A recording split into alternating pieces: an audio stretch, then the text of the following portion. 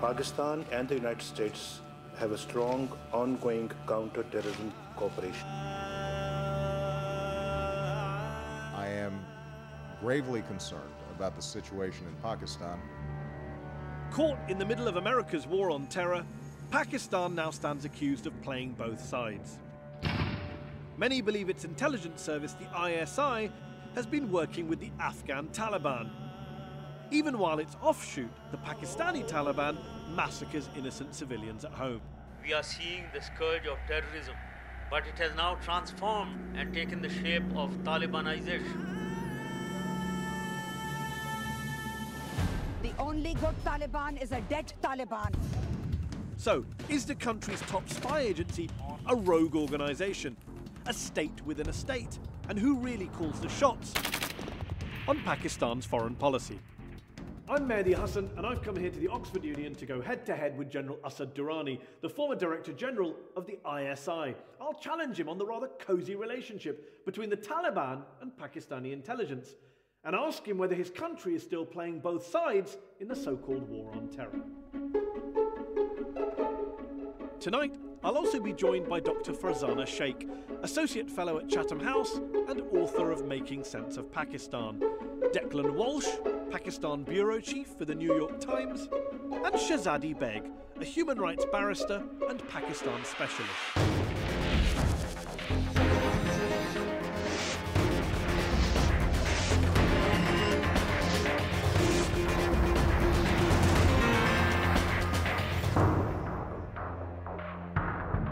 Ladies and gentlemen, put your hands together for Lieutenant General Asad Durrani.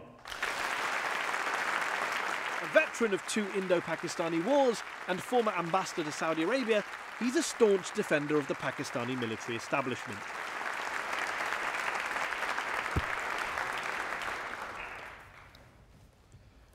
General Durrani, with the benefit of hindsight, if nothing else, do you now regret the role that Pakistan, and in particular Pakistani military intelligence, the ISI that you were once in charge of, played in giving the world the Taliban? What we did was the requirement at that time. Still today, I won't say that one regretted it. One played the card as it was to be played.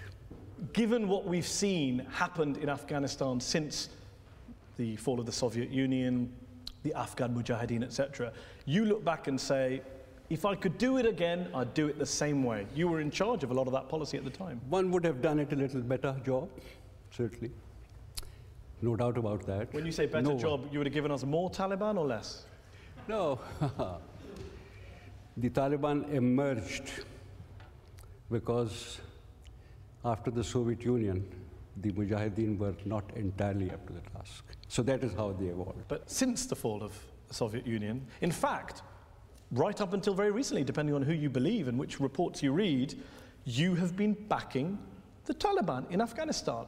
The only reason they've managed to make a comeback is because of support from the Pakistan government, military, ISI. That's pretty outrageous, isn't it? After 2001, after the invasion of Afghanistan, the Taliban made the first move to reconciliate with the Kabul regime, which was rejected. And if they had to rise again to resist foreign occupation, and at 1/3 of the Afghan population is sympathetic to the Taliban. If you're saying that they've got potential support, undeniably they do, they represent factions in Afghanistan, undeniably they do, that means, yes, you try and bring them into a political process. It doesn't mean you actually secretly, behind the scenes, support their so-called insurgency and help them by giving them weapons and letting them blow stuff up. How else would anyone speak to them unless they have some power potential?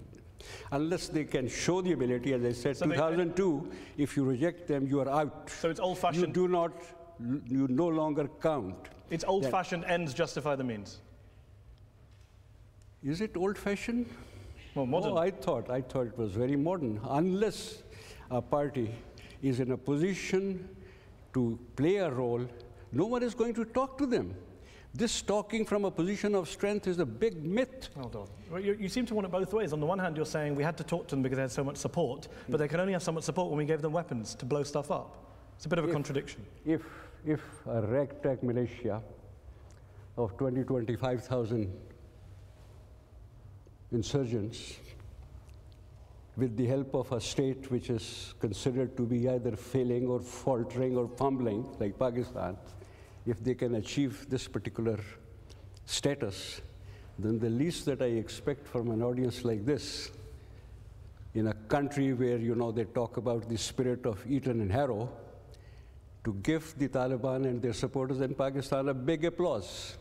Applaud the Taliban? Well, Absolutely, because they have... You talk about resisting foreign occupation. Let's just break that down. Yeah. According to the UN, of the 4,000 people, civilians, who were killed in Afghanistan last year, the Taliban killed 75% of them. Is that what you want us to applaud? How many were killed by the occupation forces? Well, less than, 75% were killed by the Taliban. Maybe a little less, but I'm not contesting the figures. You're an educated man, you're a general, you're a senior person. Your response to me saying that they've killed 3 out of 4 civilians last year cannot be, how much did the other side kill? We are not in the playground, General. 75% of the civilian casualties were caused by the Afghan Taliban. You want us to applaud that? This is the nature of this war. It's futile to say they should have killed a few less, but in this type of warfare, people would die. You're talking in a very kind of sterile way, so let's just break this down.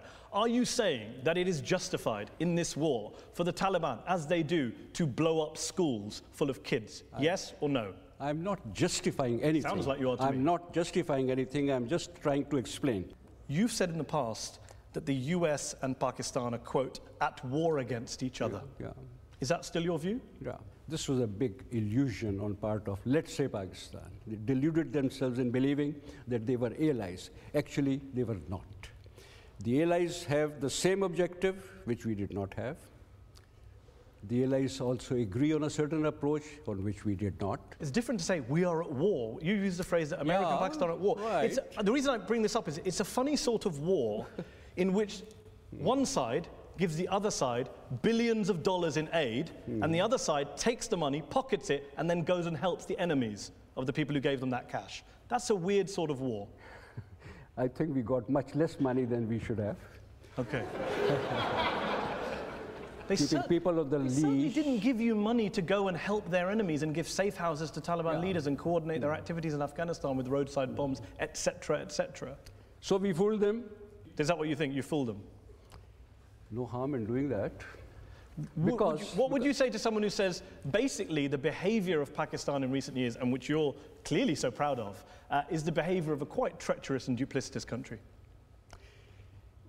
If you cannot ride 2 horses, you have no business to join the circus. Okay. You know who gave that advice? No. Lord Robertson, who was an illustrious British diplomat, Secretary General of NATO, and he was talking to Cohen, the Defense Secretary of the United States. These states play double games, and if we did it successfully, I suppose this is again in the nature of this thing. Okay. Do you regard yourself as a moral man? If it is concerning an individual's act and an individual's interest, then I suppose morality counts. But in the statecraft, the morality takes a backseat.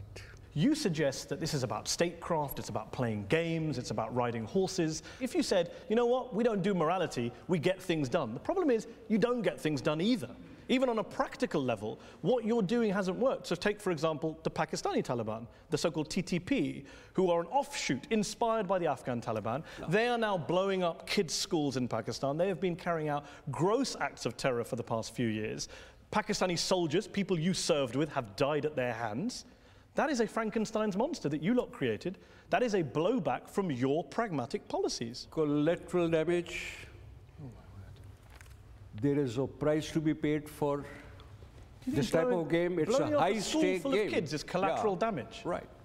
High-stake game. Some people, like you believe that we created a few groups, the other side would also do that. No, this is the only way this game is going to be played. It doesn't happen that one side sits back and says, let's be clear. The morality demands, the morality forget requires morality. As I said, forget morality. On a practical level, how does it help you that the groups you once armed and supported are now attacking you? Is that what you planned? Is that what you're saying? You knew this was going to happen and you approve of it? The gain is that Afghanistan is more or less free of the foreign occupation. The gain is that Afghanistan can be reunited, reunified, and then whatever would be left with the TTP, one will have to deal with them. Nothing comes free of cost. This is not a game for the weak-hearted people. Would you describe the parents who lost kids in Peshawar in that school attack as weak-hearted people? No, they are not weak-hearted. I feel very strongly. I mean, I sympathize with them, except that I am just trying to explain. Doesn't sound like you sympathize with them. You said collateral damage was the school attack, that's which why is a I'm pretty describing. outrageous thing to say. I'm simply describing how these things happen. I do not have to justify anything. I do not even try and describe what is good and what is bad. I'm just trying to, for the benefit of everyone here, say how these things get clearly done. You do believe in good and bad because you think freeing Afghanistan of foreign occupation is worth all these deaths. Let's go to our panel who have been waiting patiently to come in here. Farzana Sheikh, you're the Pakistani author of Making Sense of Pakistan, fellow of the Chatham House think tank in London. Just listening to General Durrani, given there's literally no point asking any ethical or moral questions clearly, on a pragmatic level, he seems to think everything's going well. The TTP can be handled. Afghanistan is free of foreign occupation. Is this a Pakistani success story that we're missing? No, what we've just heard, I think, is an absolutely breathtaking display of realpolitik. And while General Durrani might believe that nothing comes free of cost, the price paid by Pakistan for the policies pursued by the ISI are entirely too high, we have lost more than 30,000 people in Pakistan. And that is unacceptable for a war that obviously went extremely wrong. It shows a massive failure on the part of this self-defeating strategy, because what you've done by pursuing this policy is sacrificed a whole country. Shehzadi Beg is here. He's a British human rights lawyer of Pakistani heritage. You've worked on issues of corruption and governance inside Pakistan. I can't resist. I'm going to ask the moral question. Isn't it outrageous to hear people saying, actually, it's fine to be working with the Taliban and we should be applauding the Taliban, and the Pakistani ISI carrying on doing it even now? It's outrageous when any innocent person is killed by anybody.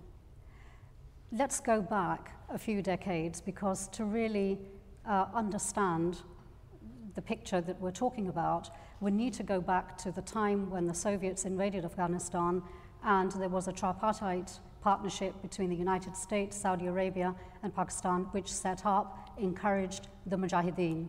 When we talk about jihad, jihad was glorified initially by the Americans. Coming back to the point that you made about the Peshawar school, of course it's outrageous that school children should be killed. The Pakistani Taliban, Tehreek-e-Taliban Pakistan, as they're known, the TTP, is an out-out terrorist organization and yet has that support targets... from elements of the ISI. The TTP is not supported by the Pakistan Army, the ISI, but it does by have the government. Support within the ISI. Not to my knowledge, it doesn't. They say they do, and in fact the Pakistani Navy went for Parliament and said, yes, they're working with insiders. But Mehdi, you do have to distinguish between some elements here and there that are sympathetic. Pakistan is a country that is facing an existential threat. It has a huge terrorism problem, which is partly created by its own policies that the General is still extolling. Let me bring in Declan Walsh, who's the Pakistan bureau chief of the New York Times, based here in the UK since you were expelled from Pakistan in 2013. Declan, Farzana's talked about the huge cost. Shehzadi's talked about the existential threat. When you look at the kind of blowback situation, what's your take on what's happened as a result of all these policies? Well, again, I mean, the recent attack in Peshawar, in which 150 people died, is really the most graphic and, I think, for ordinary Pakistanis, distressing blowback from all of these years of effectively the ISI and the state instrumentalizing the use of jihad as a weapon for the country's foreign policy objectives. What the General didn't speak about is what the ISI and people like General Durrani actually want to see for the future of Afghanistan, because when you go to Afghanistan, you'll meet ordinary Afghans who say, look, these people have been interfering in our country for the last 3 decades, and now we would like them to please step out. Okay. Do you believe, General Durrani, and do you expect people in this room to believe, that the ISI had no knowledge of where Osama bin Laden was before his death. That bin Laden, who was discovered in 2011 in Pakistan, in Abbottabad, in a very large building, in a military town, near a military base, and the ISI had no clue that he was there. Really? Till today, I cannot say exactly what happened, but my assessment, I mean, it's about giving your assessment. My assessment was, it is quite possible that they did not know, but it was more probable that they did. And the idea was that at the right time, his location would be revealed. And the right time would have been when you can get the necessary quid pro quo. If you have someone like Osama bin Laden, you are not going to simply hand him over to the United States. The quid pro quo, to my mind, and till today I'm not going to say that it was, that I have known about it, that I'm absolutely sure about it, and that was, you get your Osama bin Laden, provided, now let's agree on how to bring the Afghan problem to an end. When you say we may have known where he was and we may have produced him, does that mean you know where he is, or actually you're sheltering him? It's an ISI safe house. If ISI was doing that, then I would say that they were doing a good job. And if they revealed his location, they again probably did what was required to be done. Are you going to ask us now to give a round of applause to Osama bin Laden as well? Except that I do not know what happened. I do not know what happened. Leon Panetta, who was CIA director, he said that it was either the Pakistanis were either involved or they were incompetent. I think the admission of incompetence was probably done on political reasons. We did not want, again, as far as the people of Pakistan were concerned, it was going to be very uncomfortable for them that their government, you know, is in cahoot now with the United States and gets hold of Osama bin Laden, who incidentally was quite an admired figure in Pakistan. Were you an admirer of Osama bin Laden's? I am not going to talk about my personal thing at all. Really? No. Did you know why you were coming to be on this program? No, I mean, of course, you know. There are a few things that I should not, otherwise I'm not talking about, you know, did you manage his operations in the 80s? Although, did you manage his operation in the 80s? 80s? Yeah. You were in military intelligence, he was fighting the Soviets. No, did you guys get together for a coffee and plan attacks? You, the Americans, the Saudis, the old gang back together again. Yeah, I think we did gang up together on a number of occasions, except that we were not telling each other what was happening. Osama bin Laden at that time was an unknown figure. I had never heard about him during the period that I was heading it. And were you, or dare I say, are you an admirer of Osama bin Laden? As I said, I am not going to, because then one loses the whatever objectivity I can bring to play, I will even lose that. And that's why I keep talking about... Your refusal to answer might make a few people in this room come to their own conclusions as to what your view is. They will in any case come to their own conclusion. Well, I can see that. When you say he was an admired figure in Pakistan, do you mean because of the Soviet war, or do you mean because of 9/11? The first reaction when 9/11 happened, plenty of people said it was time that someone also, you know, gave a befitting response to now the sole surviving superpower, getting too big for its boots, goes around, gone guns blazing wherever it wants to. If that was the reaction of so many people, I can understand that some people would be sympathetic to an organization that had the courage and the gumption to stand up to that power. Just to be very clear, there are several polls done in Pakistan which find that the number of Pakistanis who believe that bin Laden and Al-Qaeda carried out the 9/11 attacks ranges between 3 and 5% of the population. Do you believe he was responsible for the attack on the Twin Towers? I have accepted the official version coming from Washington, from Islamabad, from most of the capitals. Hijacking one plane is difficult enough. Synchronized hijacking of 4 planes. Going and hitting a target, a pinpoint target. For 45 minutes, American Air Force cannot get airborne. Even Pakistani Air Force in 10 to 15 minutes will be able to scramble. Now, these are those things that may not be clear to me. Maybe there is an answer. Maybe there is an explanation. You're a bit of what the Americans call a truther. What I never get with conspiracy theories on 9/11, especially in the Muslim majority world, is on the one hand you say bin Laden was courageous, America had it coming. On the other hand you say, well, actually it was an inside job. It wasn't really the terrorists. You can't have it both ways, surely. I'm not saying that because I do not know enough about it. Okay, let's go to our panel. Farzana, Osama bin Laden, where do you stand on the whole debate? Because, of course, the official line, I should say, from the Pakistani government is, we had no clue he was there. In fact, they've arrested a lot of people who allegedly helped the Americans find him. I am on record as saying that I find it entirely implausible that the ISI knew nothing about Mr. bin Laden's whereabouts. But what is particularly worrying to me was the revelation following the raid, which ended in the capture and killing of Mr. bin Laden, which showed that his couriers and Mr. bin Laden himself had been in touch with Islamist groups such as Harkat al-Mujahideen, such as Hafiz Saeed, who leads Lashkar-e-Taiba, who have very close links to the ISI. So it seems to me, even if we are to set aside the claims of the respected journalist Carlotta Gall, who tells us that there was actually a dedicated desk that dealt with bin Laden, even if we say that, that is really a fabrication, we do have evidence of this correspondence that shows that the ISI did know about his whereabouts, and that he was, as you have rightly pointed out, probably set up in a safe house.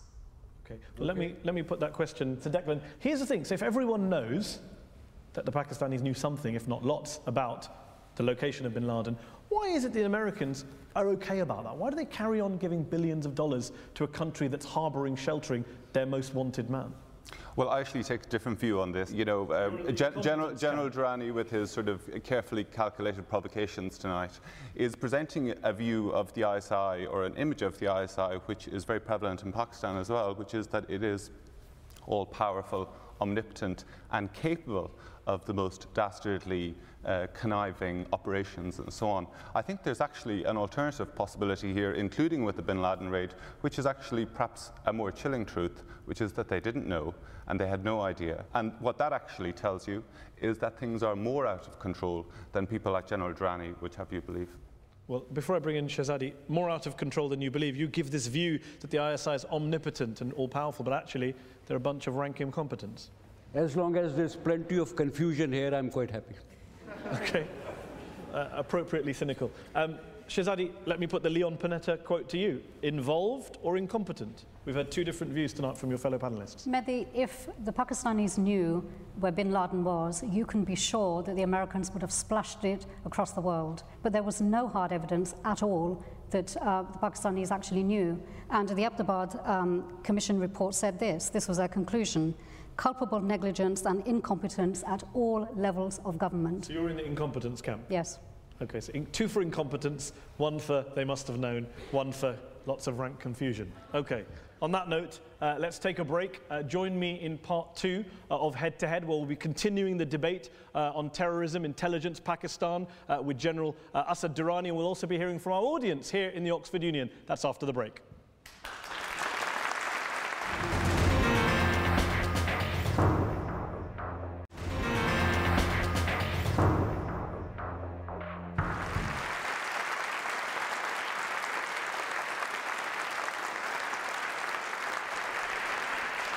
Welcome back to Head on Al Jazeera. We're talking to General Asad Durrani, former Director General of the Pakistani ISI, the Inter-Services Intelligence Agency. We've been talking about the Taliban, Afghanistan, bin Laden. Back in 2005, the CIA produced a report which suggested that Pakistan, with all its corruption, economic dysfunction, rising levels of internal violence, sectarianism, etc., would by 2015 be a failed state.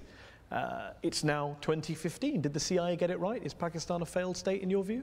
Where people get it wrong is they look at the performance of the state. The Pakistani society is very strong. At the sub-state level, people work, the communities organize themselves, so it's a very vibrant civil society. Why do you think it is that since independence, more than, well, almost 7 decades ago, there have been 3 military coups in Pakistan and more than 30 years of military governance? Why is it that your country is so prone to military dictatorships? I think it lies in history. This is an area, Toynbee described it as the eastern crossroads of history. The armed forces have trampled over this place. The foreigners have come and gone. So people in this area have always had a healthy respect for the military. That is number one.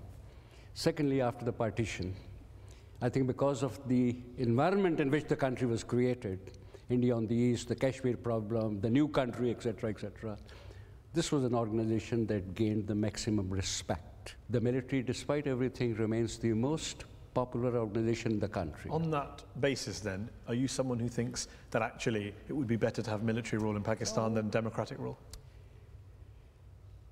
Better or not, that I do not know. During the military periods, what one has seen is more stability, better law and order, better economic development. Institutions have not been developed during that period. The permanent stability that comes, what we believe, with the evolution of a normal process, that has not come. And when that does not happen, I think people again yearn for military rule. So do you prefer military rule in Pakistan to elected governments? Last 3 or 4 months. Before that, I probably would have had a hard time saying the military rule is better. Nowadays, in this very difficult period, when one sees so many civilian institutions abdicating the responsibility. But even when the army is not ruling, you're still calling the shots from behind the scenes. You're not allowing democratic politicians to do... Well, look, take the example of yourself. In 1990, when you were head of the ISI, you were ordered by the army chief to spend millions in helping to defeat Benazir Bhutto's Pakistan People's Party, the PPP. It's fair to say that even when democratic governments are in power in Pakistan, generals like yourself behind the scenes are trying to run the show. Someone quickly read me my rights. I have the right to remain silent because whatever I say will be used in a court of law. Fine, okay, fair enough. Let's put the court case to one side. In general terms, it is fair to say that ISI chiefs, generals like yourself, still meddle in politics even when there is an elected government in place. And that's outrageous, surely. It does not happen that way. It does not happen that way. Under normal circumstances, even the military likes to keep away from air.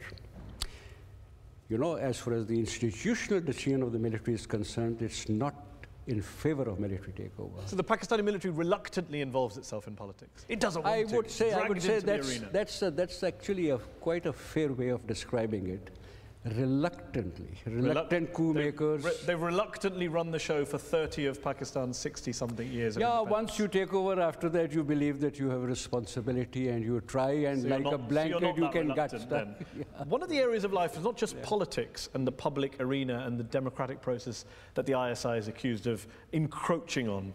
It's also accused of encroaching on the free press. There have been numerous reports in recent years of Pakistani journalists being beaten, tortured, killed because they were writing stories that the ISI didn't like. When the journalist Salim Shehzad, for example, was found dead in 2011, his friends say that he had received several death threats from the ISI and he was fearing for his life. Human Rights Watch say that the ISI should be investigated on this basis. There are plenty of other examples. What do you say to people who say, look, you have an intelligence agency in a country acting like the mafia, taking out members of the free press who they don't like? ISI is a very benign institution. Really? It works for the welfare of the state. That's not what you were saying in part one. Yeah. You see, quoting some people and then asking me to explain does not seem to be a very good idea. Oh, well, let me try again. I think it is a good idea, so I'm going to try again. Umar Chima, reporter, kidnapped, stripped, beaten in 2010. He told the New York Times, all fingers point to the ISI. The journalist Hamid Mir, shot, almost killed in 2014. His brother went on television and said, the ISI did this. He was warned that they were coming to get him. Are all these journalists just making it up? And we should believe you and your benign friends in the ISI? Yes. Really? You don't believe that? I do not know what has happened. Did you ever order the killing or beating of any journalist when you ran the ISI? I have no personal knowledge of any of this have ever happened. If it may have happened, but when it happens, because of the history, because of the involvement, naturally, though many people will point finger towards the ISI. Okay, well, let's go to our panel of experts who are waiting to come in. Farzana Sheikh, the Pakistani military and the ISI, they only reluctantly get involved in politics. They don't want to be there. They're dragged in by the public who love them. Well, it is no surprise that the ISI to this day is known in Pakistan as a state within a state.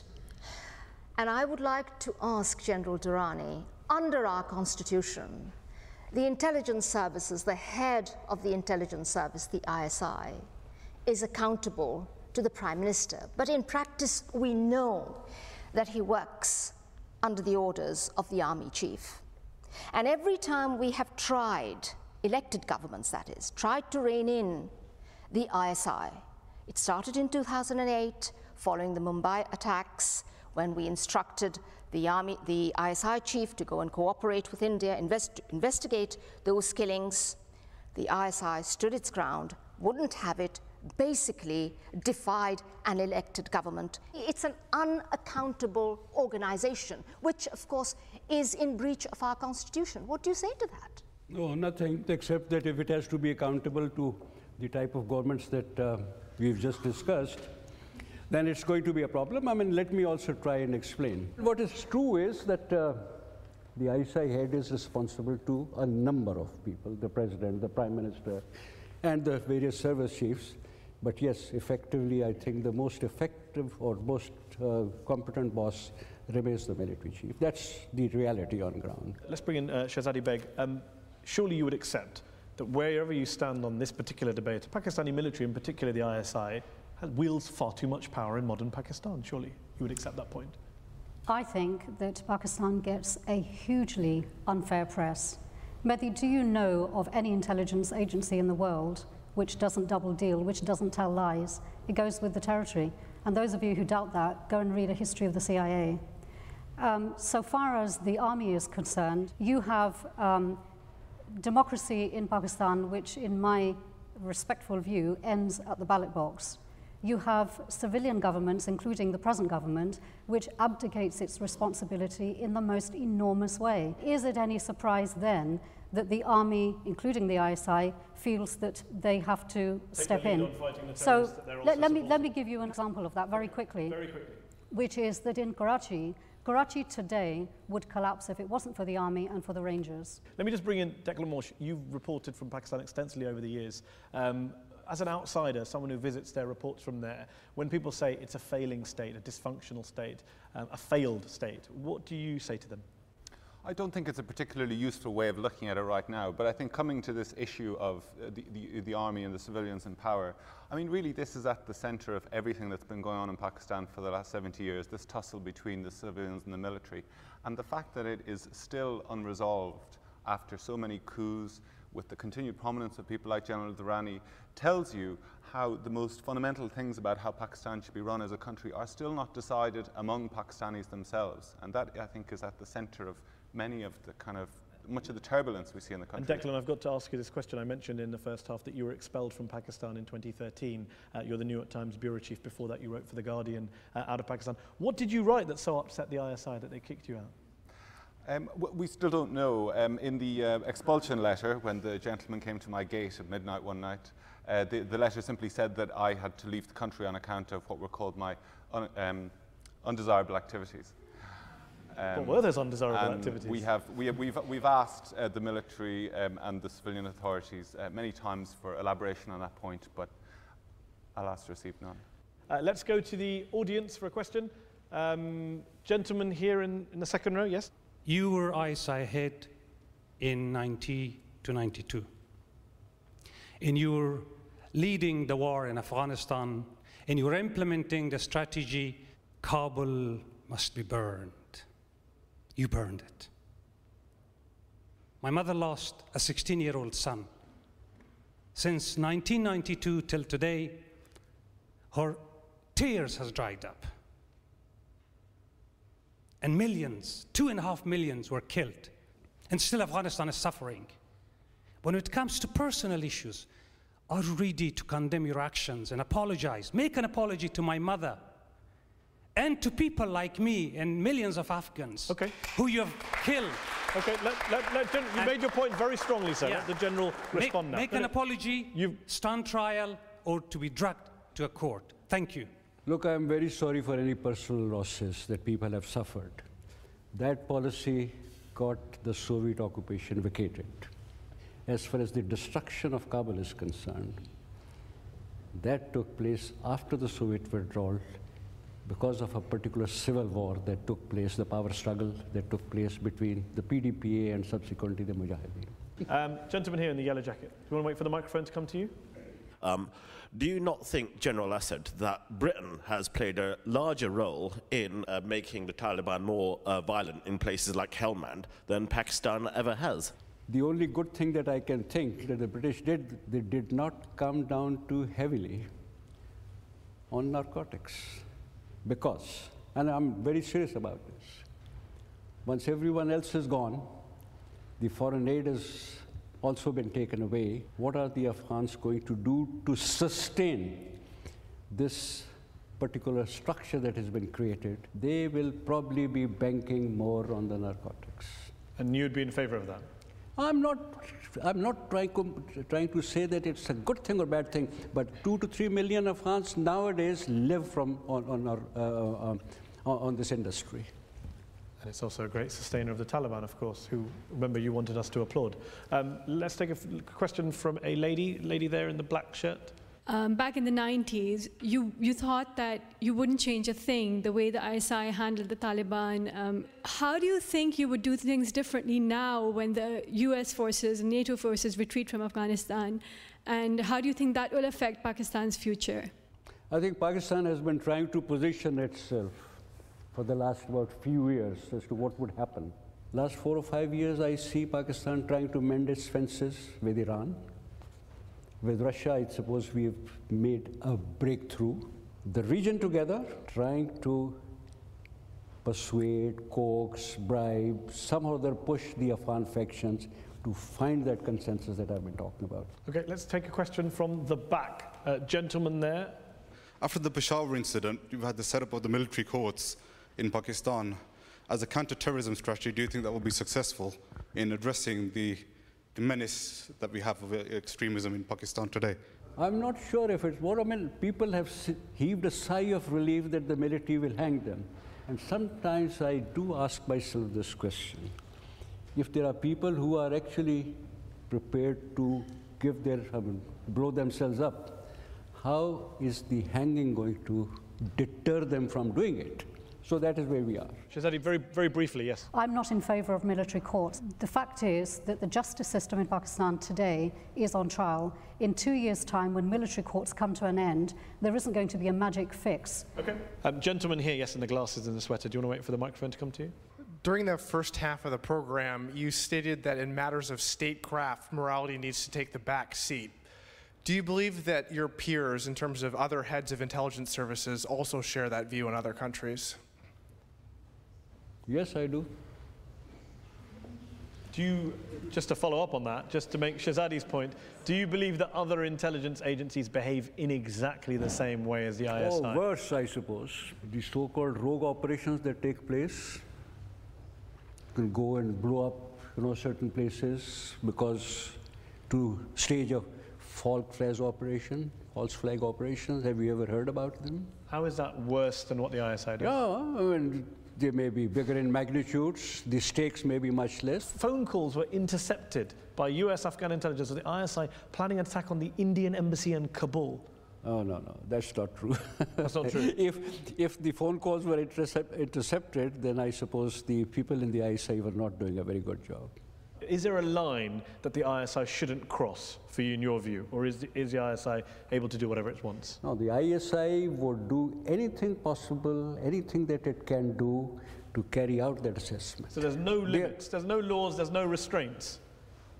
None, except for the mission that it has. And if that applies to every intelligence agency in the world, it is. It's a bit of a crazy planet you all want us to live on, where everyone just gets to kill each other. That's what they would do, especially those intelligence agencies which are faced with a situation like us. Well, the CIA... Worse, abhorrent torture. Bay. The CIA carried out abhorrent torture, but at least American politicians published a report on it. Have we had an equivalent report on the ISI? Has the Pakistani parliament ever produced a report on the ISI's wrongdoings in the way that the US Senate did the other day? Because there were no wrongdoings, so that's why they were. Okay. Lady there in the red shirt, and then this gentleman here has been waiting a while. I remember people writing about the results of supporting Taliban. That was a time when army would deny that, there's not going to be a blowback. My question to you is that now that there has been a blowback, what about all those militants that we continue to keep, like Hafiz Saeed? The blowbacks were inevitable. Blowbacks happen. How do you take care? How do you manage the blowback? No, that's actually the test. As far as Hafiz Saeed is concerned, I don't think there has been enough debate on Hafiz Saeed, his role, his present status, court acquittals, and so on and so forth. Okay, let's go back to the audience. I said this gentleman here. General Durrani, you're in Britain. We're all British in here. Our government pays millions and millions of pounds to Pakistan, and ISI and the army, saying that they are our partners in killing the terrorists. You're sat here promoting and supporting all elements that kill British soldiers, which are British citizens. Are you sat in Oxford promoting, glorifying terrorism? And are you the terrorist that we should be looking for?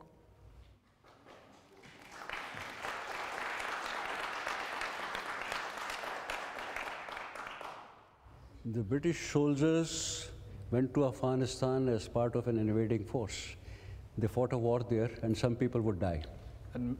And many of those soldiers, when the soldiers go and take part in the war, there is no such insurance guarantee that they are going to come back. General Durrani, in the interests of balance, the British government would point out that whatever happened in 2001 happened under a UN resolution.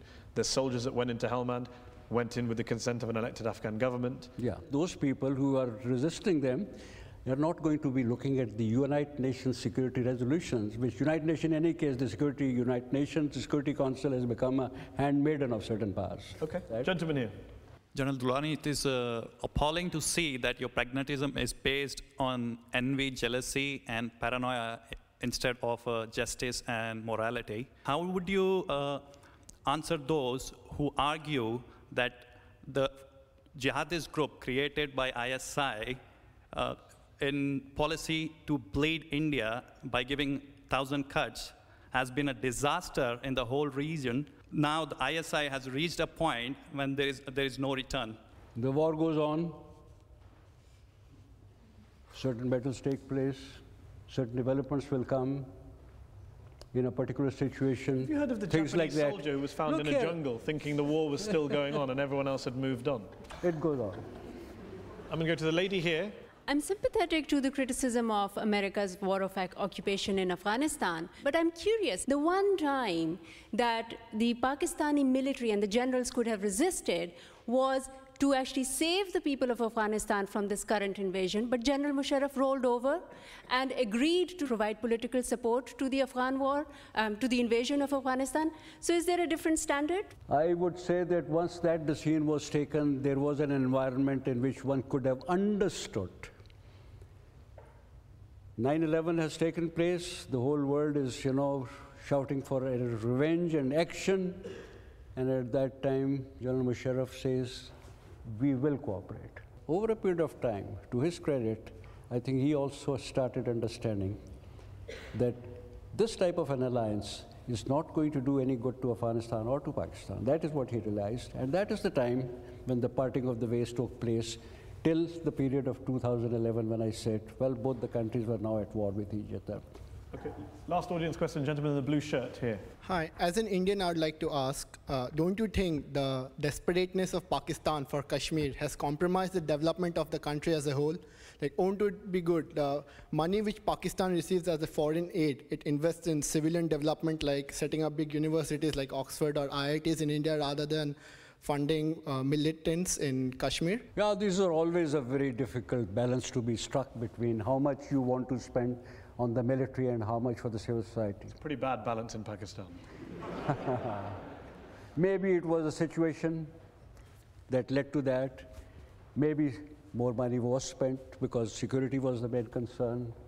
Possibly the money that was allocated to the civilian agencies may not have been used as effectively as the one that was spent on the military. Because after all, just remember one thing, despite all these things, if today the equation between India and Pakistan has come to a stalemate, it's stalemated, conventionally and unconventionally, so some use of that particular money that was spent on the military can be reasonably understood, if not justified. when it comes to helping, and that is the DNA of Pakistan. Just a minute, probably the most important point this evening.